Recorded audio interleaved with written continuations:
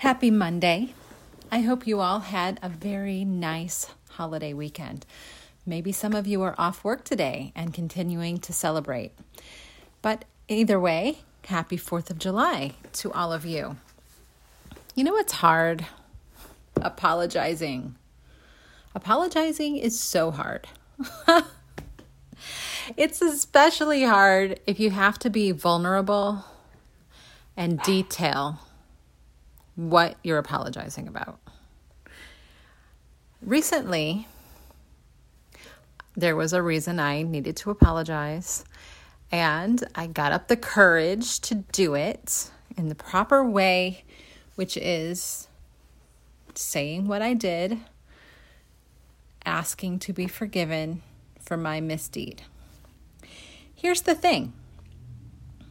There's an expectation that comes with apologizing.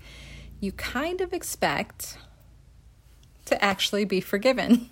Especially, I'm talking about a minor offense, not a years-long, major, hurtful event. You know, I'm talking about something you would do in a day's time that you need to just apologize for.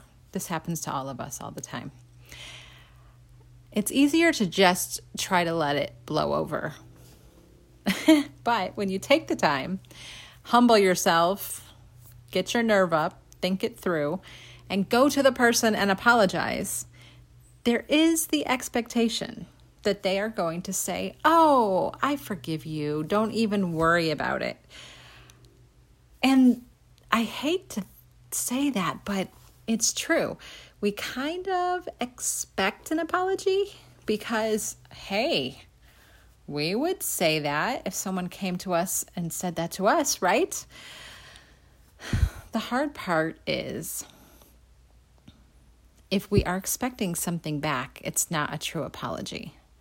An apology is simply saying you're sorry and asking for forgiveness, the end. We cannot control how people respond to us. We can make sure we do our part to stay right with the Lord. But if we walk away and later after an apology, we feel a little pious about the fact that we apologized and that was very good of us, or we expect a sincere and immediate forgiveness, maybe a big hug, whatever,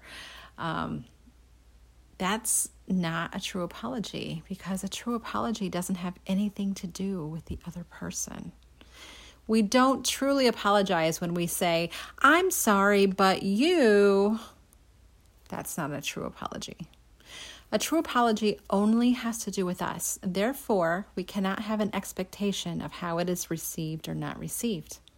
It's very similar with giving a gift. My son graduated and we had an open house for him. And yes, as I was taught as a girl, I made sure he wrote his thank you letters and got those in the mail. And that's one of the things that moms are there for, right? Making sure the kids write the thank you letters. But I know a lot of times when a person gives a gift, the expectation is, at the very least, a very grateful thank you, and probably, depending on what the gift is, also a written note or maybe at least a text or an email acknowledging the gift. But I remember years ago hearing Mrs. Marlene Evans say, if there's anything attached to the gift, you're not really giving a gift. The definition of a gift is that it's free. We enjoy our salvation because the Lord paid everything and it was a free gift to us. If there is any string attached, it's not a gift. And if there's any string attached to your apology, it's not an apology. And I think I'm speaking about this because I did not receive the reaction I was hoping to receive. And it hurt me. And I realized, whoa, I didn't go into this with just 100% humility and repentance. I went into this expecting something from someone else. So it was a lesson for me this last week. So when things happen to me, I like to just pass them along because probably we've all been in the same boat. Just a thought, make sure your apologies and your gifts are 100% no strings attached, or they aren't true gifts and they aren't true apologies. Have a great week, friends. Let's love God by loving others this week.